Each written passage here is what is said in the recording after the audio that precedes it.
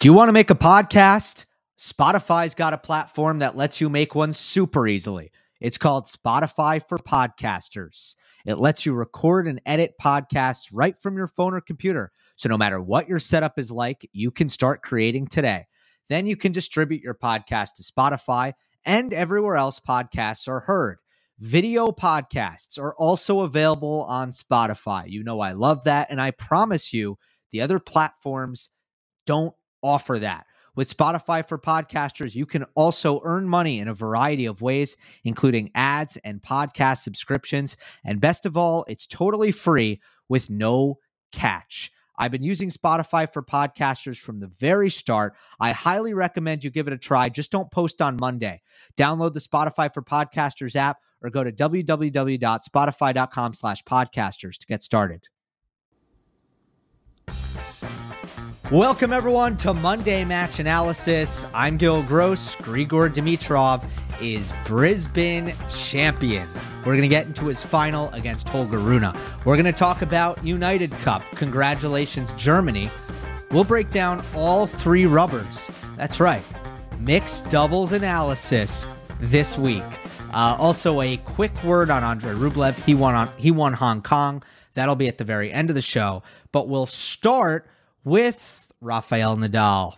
Sad news, he's pulling out of the Australian Open. There isn't all that much to say about this that Rafa didn't say in his social media post, but there is a little bit of reaction and some things that I'll add. First of all, sorry for the fans. I mean, I'll be upset if this happens at the US Open, for example, because knowing this might be Rafa Nadal's last year on tour, yeah, I want to see him in New York. I know I'm going to be on site. I know if he's there, if he plays, I'll get a chance to see him, and I'll appreciate that moment and soak it in, knowing that it might be the last time. So, bummer for the fans in Australia, the tournament organizers, everybody, all the stakeholders when it comes to the Australian Open. And that's kind of your first thought when something like this happens.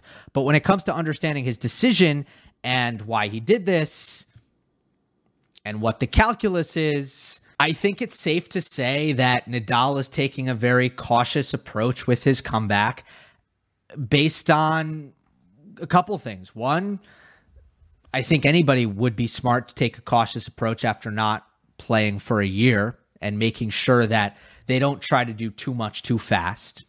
But two, the goal this year is a little different. It's to stay healthy. And when that is your paramount, when that is your number one, then I think the thinking changes a little bit about what kind of risks you want to take when you suffer minor injuries. Because the fear, what keeps Nadal up at night, is that the minor injury turns into a severe injury, which in January, that would be crushing. Now, for the rest of the year, his schedule decisions become pretty interesting. And I think it comes down to the question, does Nadal want to have a normal season or does he want to go all in on clay? I don't know the answer to that question, but that is going to be the premise at which his scheduling decisions from here on out in the immediate future are likely to be based on. If he wants to go all in on clay, you can play the Golden Swing in February, play 2-3 weeks in a row, kick your feet up, rest, recover, train in March. Don't play the hardcourt 1000s, Sunshine Double, and then you're ready for April, Monte Carlo. Skip Barcelona.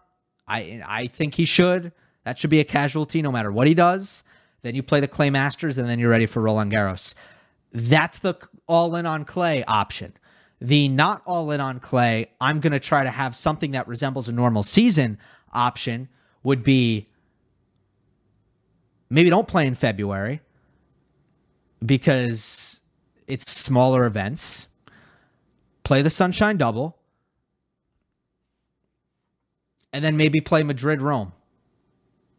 Something like that. That makes sense in my mind. Or maybe Monte Carlo, skip Barcelona, Madrid, Rome. Maybe Barcelona, Madrid, see how much tennis you've played, then make a decision about Rome.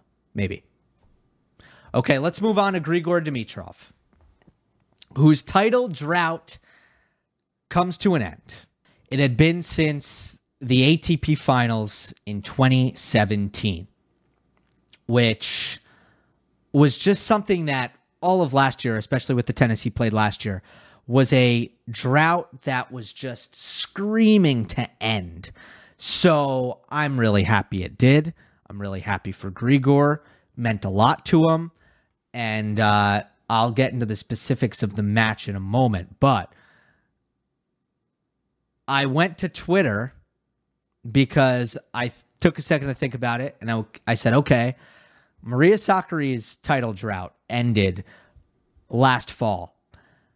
Karen Khachanov's title drought, that was since 2018 Paris, that ended last fall. Grigor Dimitrov's title drought just ended. Who are the headliners here?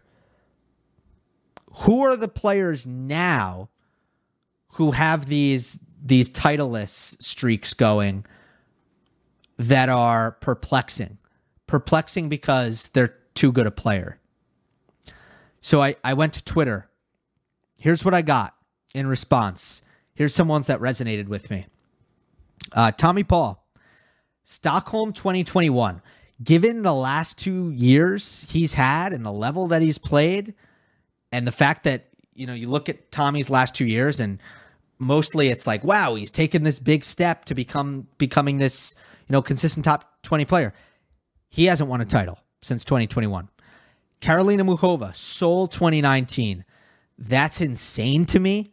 Muchova has made 3 major semifinals or better in that span where she hasn't won a title. And then there's a group of players who I think Paul and Muchova are the most surprising. A little bit less surprising.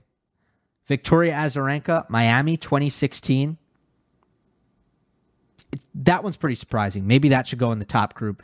But then, the reason I grouped these 3 players together is because they're all post-prime. Azarenka, Miami 2016. Stan Wawrinka, 2017, Geneva. Andy Murray, 2019, Antwerp. And then there's a couple of guys who have not won titles. It's not really a title drought. It's that they've never won titles, and maybe they deserve a shout in this conversation. Jan-Lennard Struff and Alejandro Davidovich Fekina. So bringing this back to Dimitrov, not only has he broken the title drought, he has done what so many fail to do. Take a great indoor hardcourt season after the U.S. Open and take your off season and then go to Australia and keep it up. So hard to do that. And while we're talking about Dimitrov and Holger Rune in this Brisbane final, we've seen it with both of these guys.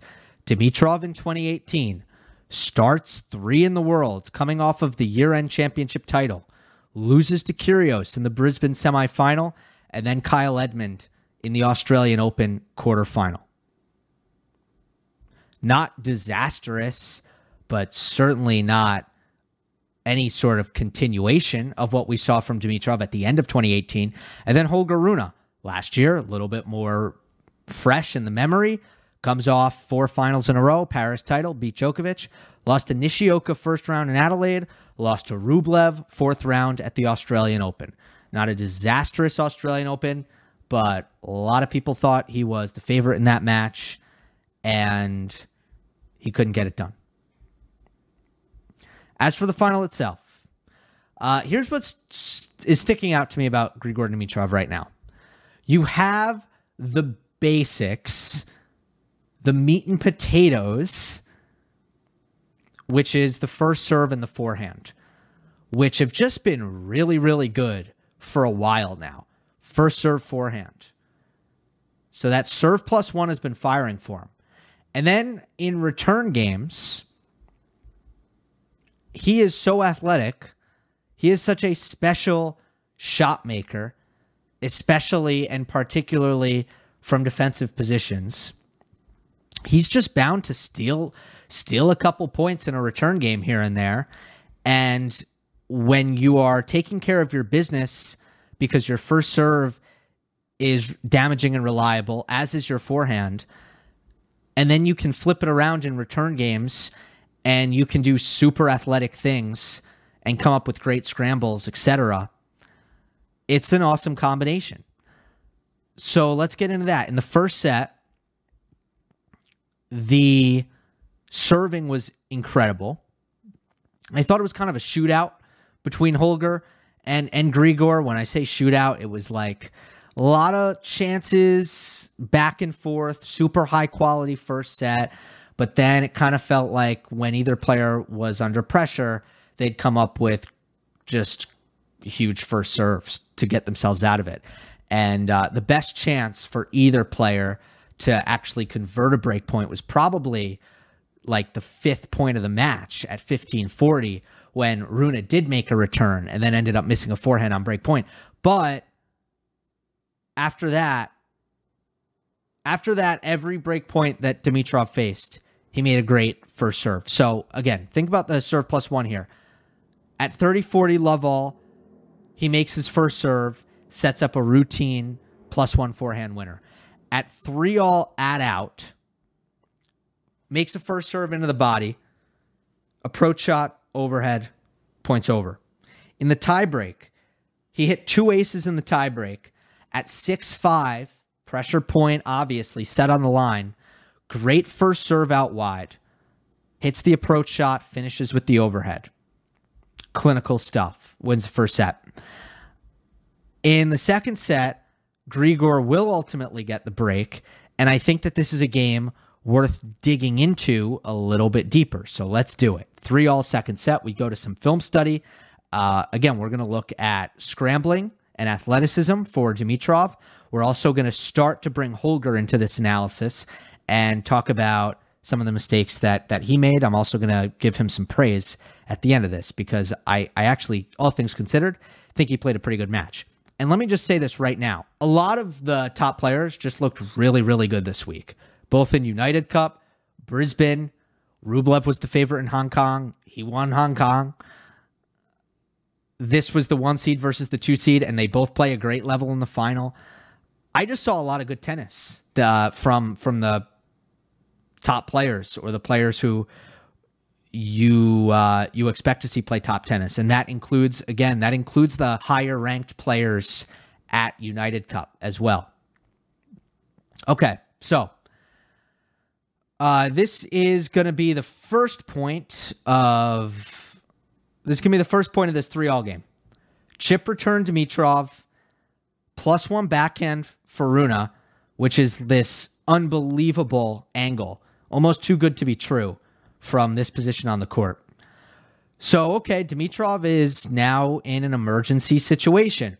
He's going to slide out past the doubles sideline and hit a slice backhand. And Rune reads this, kind of reads his outgoing ball, and decides to try to sneak in. He thinks that he's going to get a floater because Dimitrov is stretched out.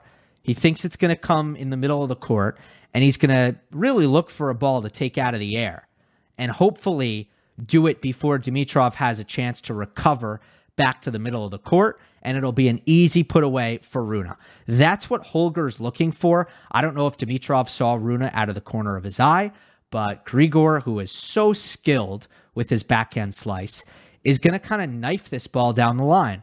And because Rune was late in deciding to approach the net, and because he's so far back, he does not split step here. He does not split step whatsoever, and as a result, he really has trouble changing direction and trying to get over to his right to retrieve this ball from Dimitrov, and he barely gets there, and he takes a slap at it, and he misses it. So love 15. Next point. Neutral rally, backhand slice for Dimitrov, and Rune recognizes that he's going to have a chance to hit his forehand here. Dimitrov's pretty far back. He's going to slice this cross court. The ball's going to take a long time to travel to the other side. Plenty of time for Rune to run around and hit a forehand. He's going to go inside in approach. Okay, well, what makes this difficult is the ball is low, and you have to hit it over the high part of the net, and you have to generate all of your own pace. That's what makes this a difficult shot. And if you hit the inside in approach shot and it's not excellent, you're in big trouble because you're hitting it at the righty forehand with an open cross-court angle on the passing shot. Okay, pretty basic stuff. Get ahead of postage rate increases this year with Stamps.com. It's like your own personal post office. Sign up with promo code PROGRAM for a 4-week trial plus free postage and a free digital scale. No long-term commitments or contracts. That's Stamps.com, code PROGRAM. So Rune hits this forehand inside in approach. It is not very good. It's way too central. It might be so central that Dimitrov is a little caught off guard. However, again, Rune is having to scramble into open court here, and he doesn't really split step. And he's in no man's land. Dimitrov hits this passing shot cross court, but it's a little bit, it's not very cross court. It's only slightly cross court. What happens here, because Rune doesn't split step, he runs right into the ball.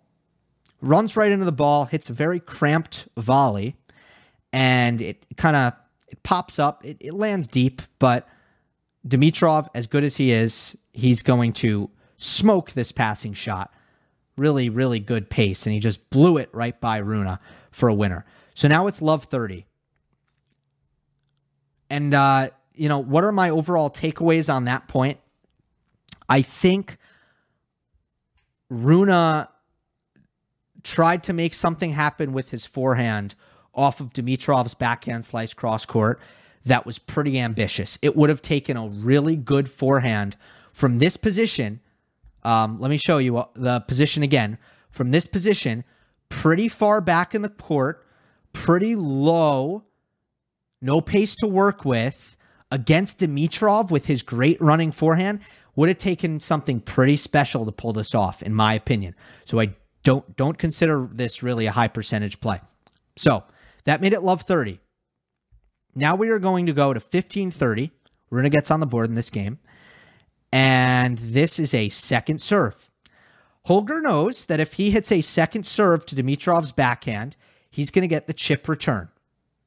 So he gets the slice return, cross court, and because Rune knows he's going to get the chip return, he's very much ready to run around and use his big forehand. So right away on the +1 ball, he takes this inside in.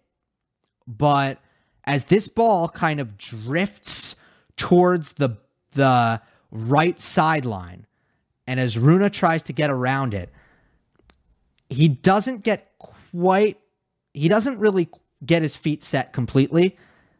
And you can see by the way he falls off to his left here that he wasn't completely on balance, which is okay. Sometimes when you run around a forehand and you don't fully get to the spot and you're moving to your left, your momentum is going to kind of pull you off to your left. You're not going to be completely on balance. Happens all the time. But again, we have Rune on the first ball going huge inside in, with both of his feet behind the baseline off of a Dimitrov chip that, again, stays low, not a lot of pace to work with. And guess what? He just misses this. It's very close. It's very close. Now, before I kind of analyze that point, I just want to show you what happens on the next point, 15-40. Now we are in a rally again. And Rune, again, was this off of a chip? I think he got a chip backhand again. And this time he goes inside out. Really nice, sharp, inside out, short angle. Now Dimitrov has to slice again. And look, there's really no way for Dimitrov to get out of trouble here. He's in massive trouble because he's got his slice backhand. Rune is going to get a forehand on the next ball no matter what. It doesn't matter if Dimitrov goes down the line. It doesn't matter if he goes cross court. It's probably going to be another offensive forehand for Rune. But it doesn't matter because Dimitrov actually just misses this just deep on the backhand slice. So now it is 30-40. For this 30-40 point, we're going to get the low angle. And it's another second serve. And Dimitrov is going to slice again. And again, Rune has time to run around. This ball's about knee level Holger, it looks like he's got both feet basically on the baseline, and same shot. +1 forehand inside in, and again he misses just wide. Again he misses just wide. The same exact point twice. One at 15-30, one at 30-40 to get broken. And in that point, Dimitrov used his backhand slice on like every single point. Sorry, in that game, Dimitrov used his backhand slice on basically every single point, and Rune looked to use his forehand in response on every single point. And the one time he went inside out, he won the point. The 3 times he went inside in, he lost the point. Now, we know that there's no rule about this. Okay, sometimes it's great to go inside in. Sometimes it's great to go inside out. There's no right, there's no wrong. But let's also break this down and talk about what are the factors that help Holger make a decision about going inside out versus inside in. And therefore, what's the high percentage way to go about playing aggressive tennis, which is what he's trying to do here. And it's the right thing to do. He should be playing aggressive tennis off of this backhand slice. But he should be building the point through his forehand inside out, is what I would argue. He misses this forehand inside in twice, just wide, because of what I talked about when I talked about the forehand inside in approach. It has to be so good, because if it's not good, you are setting up a running forehand cross court for Grigor Dimitrov, who hits that shot exceptionally well. Versus, let's say you hit an inside-out forehand and you don't hit it all that well. How does Dimitrov counter you? How does he hurt you? He does it by changing direction on his drive backhand down the line. When we talk about comfort levels and percentages, that's not even close. Dimitrov's ability to hit a running forehand cross court on a consistent basis, high level, versus his ability to, off of a heavy topspin inside out forehand by Rune, to redirect with his drive down the line, that's not even close. So if you're Holger, why are you so quick to go inside in here? It's by far the more difficult shot to pull off, not only because less court to work with, higher part of the net, not only because of that stuff that we always talk about when it comes to hitting down the line versus cross court, but also because the punishment for not hitting a super high quality ball on your inside in shot is it's a pretty severe punishment. You're likely to be in trouble. Inside out, not so much. Not so much. You're hitting to Dimitrov's backhand. And you're asking him to redirect versus go cross court. What I would then say is, okay, when is the right time to go inside in? The right time to go inside in is, let's go back to the decision makers. It's the same thing that determines when the right time to go down the line is, because inside in is a form of down the line, really. So it's your court position, your opponent's court position, incoming ball. Those are the 3 big ones. So for me, on a backhand slice for Dimitrov, here's what this means. You want a ball that Dimitrov pops up a little bit, gets a little bit too high up on his backhand slice. You want a ball that lands a little bit shorter. You want a ball where you can step in closer inside the baseline, and you ideally want Dimitrov further off the court. That's what you want. Then you go inside in. And I would argue very, very strongly, that if Rune a couple of times would work his forehand inside out into Dimitrov's backhand, nice and big and heavy, he would ultimately start to get those things in his favor. He would find the shorter ball. He would find the higher ball. He would be able to step in further. He would get Dimitrov pulled off the court more.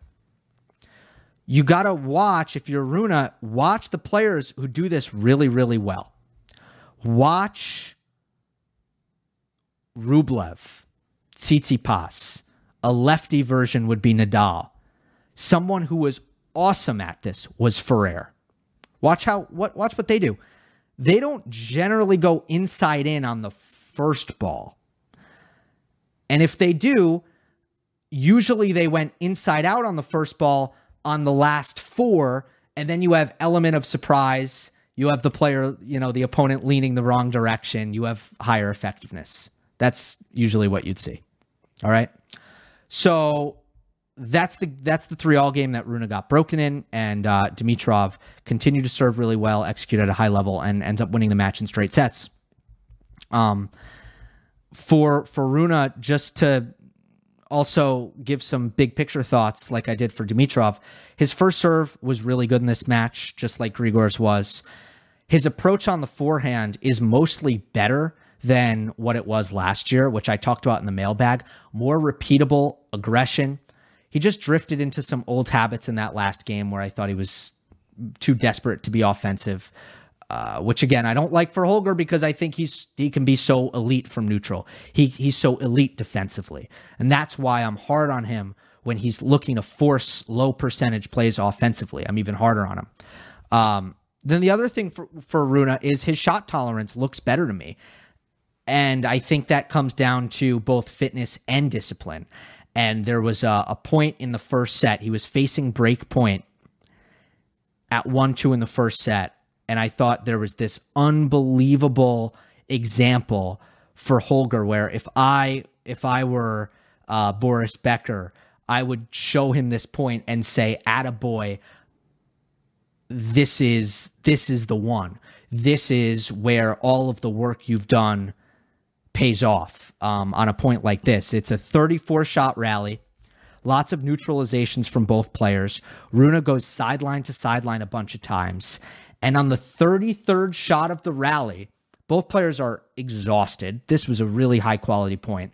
On the 33rd shot of the rally, Rune has some time on his backhand, but he's pretty deep in the court, pretty out of position. He can go down the line. It's there for him if he wants it. It's that highlight reel shot. It's that cookie being dangled in front of him. He stays disciplined. On the 33rd shot of the rally, he hits a high percentage backhand trade cross court. And Dimitrov on the next ball, he's the first one to bail out, hitting a backhand drop shot from a position that he would normally not hit a backhand drop shot from because he was a little bit too far back behind the baseline. But he was tired. When people are tired, they do those things. Holger getting the reward for being patient and playing the percentage. However, I do think there was a dip in patience, big picture, in the second set. You look at 9+ rallies, 5-3 Rune in set 1, 9-3 Dimitrov in set 2. Okay, let's go on to United Cup. Germany winning United Cup, sort of a miracle. Feels that way, huh? First of all, they didn't win their group. They lost in their group and advanced to the quarterfinals as the best runner-up, which is this very convoluted system that honestly, United Cup, if there is a United Cup next year, and I didn't talk about this last week, they should go to the drawing board on this because it's impossible to follow as a fan and it takes away some drama. But essentially, the reason Germany even got to the quarterfinals is because they had a higher percentage of games won than Chile and the United States, who also finished 1-1, just like Germany. So then they go to the semis, 2 match points saved against Australia in the doubles. I think they won that 10-point tiebreak, 15-13 in the mixed doubles. And then almost lost to Poland in the singles.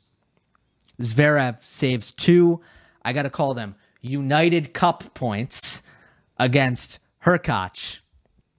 And Germany ends up winning this final. So, I mean, look, let's be real. Germany looked like they were going to be out of this competition how many times? And they won. So pretty amazing. I want to start with the mixed doubles, and then we'll work backwards from there. Why wouldn't I want to start with the mixed doubles? Why wouldn't I want to talk about Laura Siegemund? Why would I not start with her? Because she's the doubles player out there. She is a excellent doubles player. And it showed because her movement was making the difference in neutral situations. I'm just going to hone in on the 10-point tiebreak that ended up deciding this United Cup as a whole. And I want to look at the points that went to neutral and how Siegemund's movement affected those points. Look, doubles can be a very serve-return game. Very serve-return. But there's just a handful of points where the serve doesn't do the trick, the return, gets the point to neutral, and those are the couple points that might flip a 10-point tiebreak like this. So the first one is the first point of the 10-point tiebreak. And there are a lot of things in this point that were very highlight reel. Siegemund made a bunch of incredible reflex volleys to keep Germany in the point. And then Hurkacz had this unbelievable get on an overhead to keep Poland in the point. And now we're back at neutral, and it's a down-the-line baseline rally between Zverev and Swiatek. And Iga hits a forehand line, and then Zverev hits a forehand line. And now Siegemund is going to be like, okay, time to make something happen, because that's her nature as a doubles player, and that's what makes her great. So she's going to move here, and this is subtle, but I think Iga sees her at the last second, and it goes from, oh, I have a huge target, the entire line is open, this is a pretty safe and easy forehand for me, until, okay, now I see Siegemund in the corner of my eye, I know that she's crossing, now my target is shrunk at the last minute, and Iga pulls this just a fraction wide when I can assure you, if she didn't see Siegemund moving, her target is not anywhere near the double sideline, and she's not missing this forehand. So it's the Siegemund move that is going to make the difference here, and it's very subtle. It's very subtle, but it makes a huge difference. This next one is not subtle at all. It is the 1-3 point. Iga's serving. Poland is down a mini break. Zverev hits a nice crisp backhand inside-out return. And Siegemund is kind of in this 3/4, 2 back. So she's trying to defend against the Hurkacz volley initially. And then as soon as Zverev gets this return past Hurkacz, now she's going to come in. She starts coming in a straight line. And then again, she wastes no time to make something happen. So she starts in a straight line, and then she moves to her right to pinch the middle. And she fully commits to another poach. So to the middle she goes. This time I don't think Iga saw her. She moved pretty late, and I don't think Iga saw her. And she's going to cut this ball off before it can get back to Zverev. This is a low volley, though. Iga hit this forehand very low. Generally, as a net player, you want to go volley to volley. You want to go net player to net player. But when the volley is this low, you can't quite stick it at Hurkacz. So you don't want to go at him, because then he's going to stick it right back at you. Instead, Siegemund doesn't...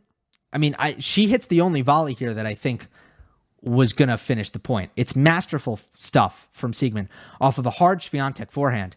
And she just hits this drop volley in front of Iga, but also kind of too deep for Hubie to run across and get there.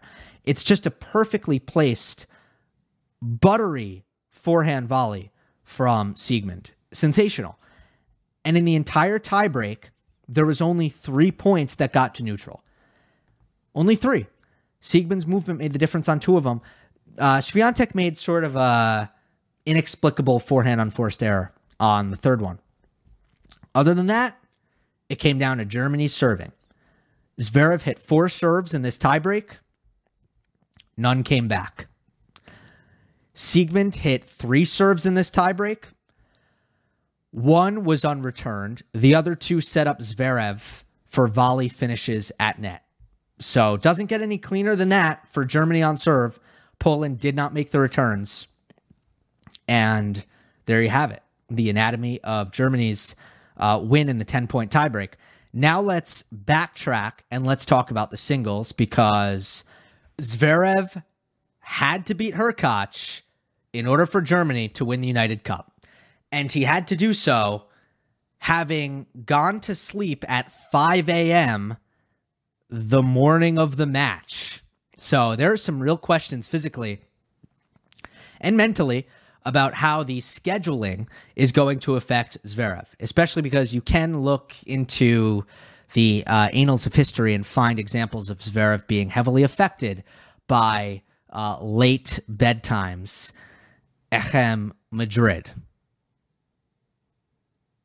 So I'm going to try to run through this match, chronological order, talk about some of the major takeaways.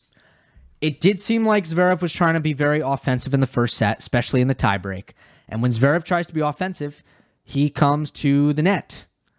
He's not all that comfortable being an offensive baseliner.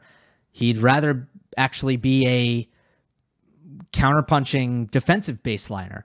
So when it's time for Zverev to take initiative and try to win points on his own terms, usually that means hitting approach shots off of short balls really early in rallies. And he certainly did that, but it was not effective. He just wasn't opening up enough court. His approach shots weren't precise enough. And as a result, you just had a lot of net approaches where Hurkacz just wasn't off balance at all hitting the passing shot. And I'm not breaking any news here, but in the modern game, modern string technology, you better put your opponent off balance and disrupt their contact point in some kind of way if you're going to come in. Otherwise, you're going to be hitting volleys from your shoelaces. And I actually think Hurkacz is particularly good at dipping the ball low. And to his credit, he understands who his opponent is in Zverev. Against Zverev, you don't need to hit perfect passing shots. He's not such a good volleyer that you need to ask yourself to, go for the lines and try to hit winners on passing shots. You can hit it through the middle at his feet, and he's probably going to pop up the volley. And you shouldn't miss passing shots against Zverev. And to Hurkacz's credit, he didn't miss passing shots. He came up with really lovely combinations of passing shots to beat Zverev at net over and over and over again. Zverev approached Hurkacz's backhand 4 times in the first set tiebreak, and only 1 time did he get an easy volley because Hurkacz was off balance. And that was the only point he won. So that tipped the scales in the first set. Of course, they're going to play tiebreaks. It's Zverev versus Hurkacz. With the way they serve, they're going to play tiebreaks. Second set, they also went to a tiebreak. But a couple of things changed in the second set. Zverev stopped coming in constantly. So he stayed back more. More baseline rallies. And Hurkacz started missing a ton of first serves. Also more baseline rallies. So not only did Zverev do something to create more baseline rallies, Hurkacz did something unintentionally for more baseline rallies to occur in this match. I gotta say, though, Hurkacz was pretty awesome in some flashes of great shot making and the forehand to kind of hang in with Zverev from the back of the court in the ground stroke game. Hurkacz was very impressive here. And if his forehand wasn't humming to the best Hurkacz's forehand can hum, the second set would not have gone to a tiebreak. Zverev absolutely would have broken Hurkacz's serve. Hurkacz made 53% of his first serves in this second set. And in the second set tiebreak, which I'm going to talk about in more detail, Hurkacz made 2 out of 9 first serves. However, again, Hurkacz played really well on his forehand, took advantage of some Zverev baseline passivity, a couple of balls that he dropped a little short in the court, and Hurkacz's forehand answered the bell. Zverev missed an overhead at 3-all, and Poland had 2 United Cup points at 6-4. Zverev saved the first one.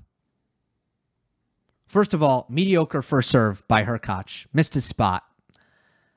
And then he had a backhand approach shot that he played very conservative. And then from there, Zverev had a nice backhand pass, stab volley from Hurkacz, which was a pretty good volley given the circumstance. And, it stayed very low. It wasn't short, but it was low. Zverev ended up charging in and kind of flicking this forehand pass cross court. Had some space to work with. And he used all of the space in the world because that forehand pass hit the edge of the line. And that's how close Poland was. The next match point, unforced error by Hurkacz. Really kind of easy neutral backhand. On the 6-all point, easy sitting second serve return that Hurkacz missed. And then on Zverev's set point, it was pretty poor movement by Hurkacz, who hit a big backhand down the line and then just really didn't move forward after it. And Zverev defended very short in the court. The ball ended up getting really low on Hurkacz, and it was technically another forehand unforced error. So the difference in this second set was missed first serves and finish line unforced errors for Hurkacz in the end. Hubie absolutely got tight. And he got the 2 things wrong that Zverev never gets wrong. Zverev doesn't miss first serves, and Zverev doesn't make unforced errors. In big spots and in tie breaks, those are the 2 things with Zverev that you can usually always count on, and those are the 2 things where Hurkacz faltered. But I am kind of glad, although there were 2 forehand unforced errors technically, I am kind of glad that Hurkacz as a whole in this match, and even in the second set, wasn't just the forehand going away on him. In fact, overall, the forehand is a shot that I blame less for this loss than I do the serve. Which brings us to the third set. Hurkacz's serve wasn't all that great in the third set either. Now, you can't tell from the percentage because Hurkacz made a higher percentage of his first serves, but he got way less free points. And I think a lot of it was because he was not hitting his spots as well compared to what he was doing in the first set. But the biggest thing that stood out in this third set was attitude, honestly. Hurkacz just got really negative. He seemed kind of miserable. Yeah, it was a tough way to lose the second set, no doubt about it. But he just seemed to get down on himself. Zverev looked gassed. He looked tired, but he seemed to be embracing it, interacting with the crowd, more positivity towards his bench, just a lot of fight from Zverev. And at 3-all, he finally breaks serve with some great depth in baseline rallies. Hurkacz loves to hug the baseline. If you have great depth against Hurkacz, you're usually going to get him to hit pretty much a baseline half volley. And that's a tough one for Hurkacz. Sometimes he'll miss them, but when he makes them, usually there's not much on the ball. You can attack it. Zverev's backhand was the best ground stroke on the court in this 3-all game, as it should be. Hurkacz did have a game point at 40-30, and he missed the forehand that I thought was a lack of effort, lack of focus miss. Now, it's hard to prove that. It's hard to quantify that. But it's one of those you know it when you see it kind of things where it seemed like the feet didn't get quite in the right position. The mind wasn't fully engaged in the process of choosing the forehand. And it was It was a listless forehand miss at 40-30. And then Zverev comes up with this insane return at deuce, forehand winner cross court, best return of the match. And on ad out, Hurkacz misses the spot on his first serve. Solid defense from Zverev. And ultimately, Hurkacz makes another forehand on forced error a few shots into the rally. Or maybe like several shots into the rally. So the big things were Zverev kind of staying back more, where he is the better player, not letting the counterpuncher hit passing shots all day. Right? That's never a good idea. Don't let the counterpuncher hit a bunch of passing shots and win the match that way. Make Hurkacz beat you and your defense if you have the legs and the energy to do it. And you know what? Zverev maybe didn't quite have the energy to do it, but he did. He fought through it. I think it's a really gritty effort from Zverev. He showed a lot of heart. He showed a lot of guts to overcome rough scheduling. And he showed a lot of mental toughness because things didn't go well for him for the first half of the match. He lost a tight first set. He applied lots of pressure in the second set and never got the break. Then he missed an overhead at 3-all in the tiebreak. And through all these things, he just stayed with it. And, Zverev, he probably doesn't get enough credit for being a resilient, high-effort match player. And he needed it in this match. It helped that Hurkacz's serve went down the way it did. Because,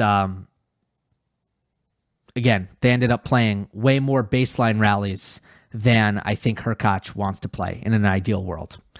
So that is Germany's win in the men's singles. Swiatek versus Kerber, I'm not going to get into too much. Tough task for Kerber when you think about it, going up against the best baseliner in women's tennis when, if you're Kerber, you don't really have much of a serve, so you really have to beat her from the baseline. To Kerber's credit, who it's great to see back, first tennis since 2021 for Kerber. And I love her game. It's so unique, the way she produces her strokes and the way she uses the geometry of the court. And she's one of the ultimate pace absorbers, one of the ultimate redirectors that the game has ever seen. She had a lot of chances to go up a break in the first 6 games. I thought the thing that was lacking for her was just return quality. Felt like every break point, it was just the return went right into the middle, and Swiatek, when she's anxious, gets even more aggressive. So, Iga just had +1 balls to attack, and she did that. She punished Kerber's attackable returns at every opportunity. Ended up holding for 4-3. I think she saved break points at 3-all and 2-all. And then Iga, after the match, talked about the ball change at 3-4, and she said, I think direct quote here, but I am going off memory. She said, I felt like I could be a more dynamic player after the ball change. So I was like, what does that mean exactly? More dynamic player off of the ball change? So I went back and I tried to watch that 3-4 game extra carefully. And it's like, oh, so now you can just hit the shit out of the ball and there's really nothing she can do about it? Is that what more dynamic means? Because from watching that, it seems like that's what more dynamic means. In all seriousness, tons of big down-the-line backhands really changed this match for Iga. She ended this first set with 9 backhand winners, and Kerber was killing her with the forehand off of her cross-court backhand. Because, look, you don't want to be a righty hitting cross-court backhands at Kerber's forehand. It just looks like a bad time altogether. Total nightmare. The way Kerber redirects and times her forehand down the line and how flat and low that ball stays and how sometimes it tails away from you. I don't want anything to do with that. And neither did Iga. Iga was like, I'm ripping my backhand down the line whenever I can, as early as I can. Let's take this forehand counter-punching, or counter-attacking, I should say. Let's take the forehand counter-attacking off the table for Kerber, and that was big for Iga. Massive level drop for Kerber as well. I'm not going to get into the details, but that definitely happened. That's all I got for United Cup. So we've covered Brisbane, we've covered United Cup. All we got is Rublev winning Hong Kong. I don't have much here because I didn't really get to watch. There's just too much going on. 15th title of Rublev's career. I always am interested in the next-gen title race, especially because only Medvedev has a slam. So when they all retire and we look at who had the best career, we'll look at things like year-end rankings, I think, how many top 10s, how many top 5s. But I think a big one is going to be titles. And right now it looks like this. Zverev has 21. Medvedev has 20. Rublev has 15. Tsitsipas has 10. And de Minaur has 7. Other than Rublev, Jerry Shang, big week, semifinals, young player from China, trains at IMG Academy. I have heard from good sources that he worked really hard on his serve this offseason, which is great because, I don't know, last time I watched Jerry Shang play was in Miami, in person, courtside. And I was like, wow, this guy can be really, really good if he just gets a serve. So glad to hear that he has improved his serve big time. That's going to be a big help for Shang. Ruusuvuori makes the final. Good for Emil, who's probably someone who fits into that category of ranked a little low right now compared to what the ability is. Ruusuvuori is a great ball striker. Both wings. Serve and athleticism haven't really developed around the ball striking as much as I thought it would. But starting the year off with the final, it's a good thing for Emil, and I'll keep my eye on some of those other things as we progress through the year. All right. Australian Open draw. It's coming out Thursday. Get pumped. Hope you enjoyed. Don't forget to subscribe. I'll see you next time. Our house is a mess. Come on in. I'm Amber Wallen, internet comedian, plant queen, and host of your new favorite podcast, Fly on the Wallen. Okay, that's pretty presumptuous to assume that this is going to be their favorite podcast, by the way. Like, come on, Amber. Anyway, that wasp that you just heard interrupt me is my husband. And co-host, Benjamin Wallen, also a comedian, and I host people at our home. I have a great wine collection in my cellar. Well, you mean the mini fridge? Yeah, it's a mini fridge. It's a mini fridge. New episodes of Fly on the Wallen drop every Wednesday. Listen in as we discuss relationships, books, and keeping our sweet baby kid alive while we make laughs on the internet. Subscribe to Fly on the Wallen wherever you get your podcasts.